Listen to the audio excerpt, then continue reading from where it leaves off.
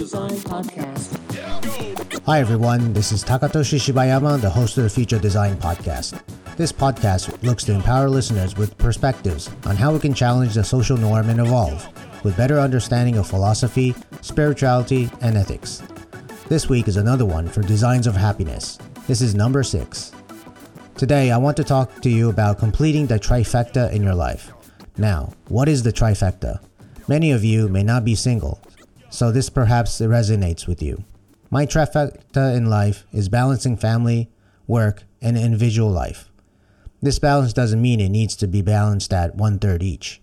Sometimes the work is more important than the rest, and sometimes the family is. But being able to balance this trifecta is important.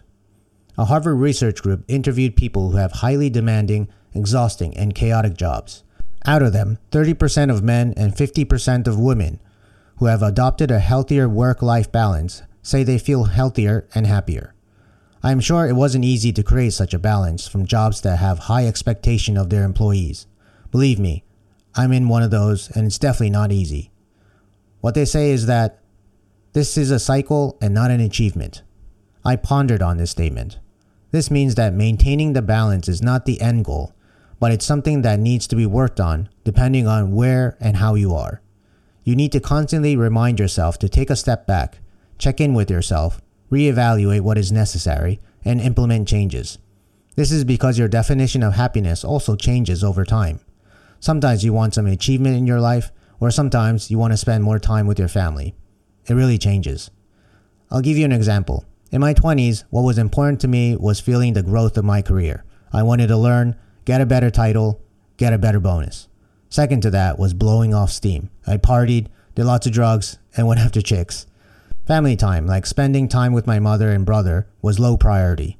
Then in my 30s, it was about reducing that second priority and spending time with family and also acquiring new skills. I bought a house for my mother for her to eventually live with me. I learned the Spanish language and culture and started to get back into sports. Slowing down on a party allowed me to find a lifelong partner as well.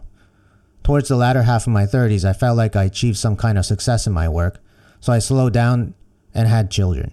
I changed my job to something that was more exciting and new, rather than super demanding of my time. This was not a numerical balance that was necessary, but it was more like a timing issue. My definition of happiness was always different.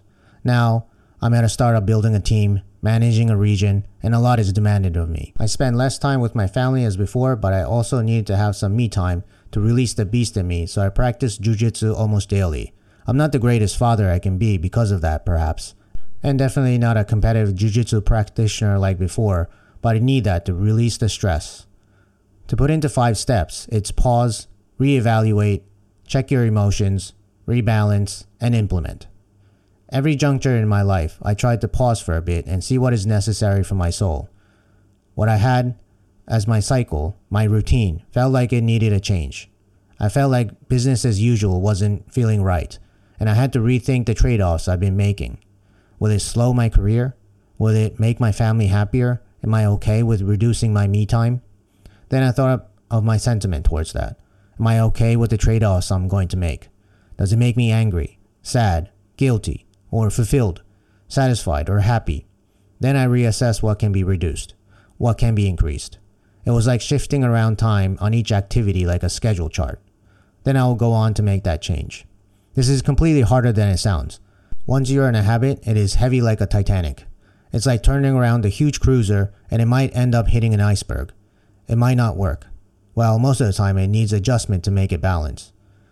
I will feel awkward in the beginning, but it always had worked out well, I think. Maybe only time will tell. But your emotion of happiness is not with hindsight. It's always in the present. So stay true to yourself. Designs for Happiness. I'll talk to you next week. Peace out. Future Design Podcast.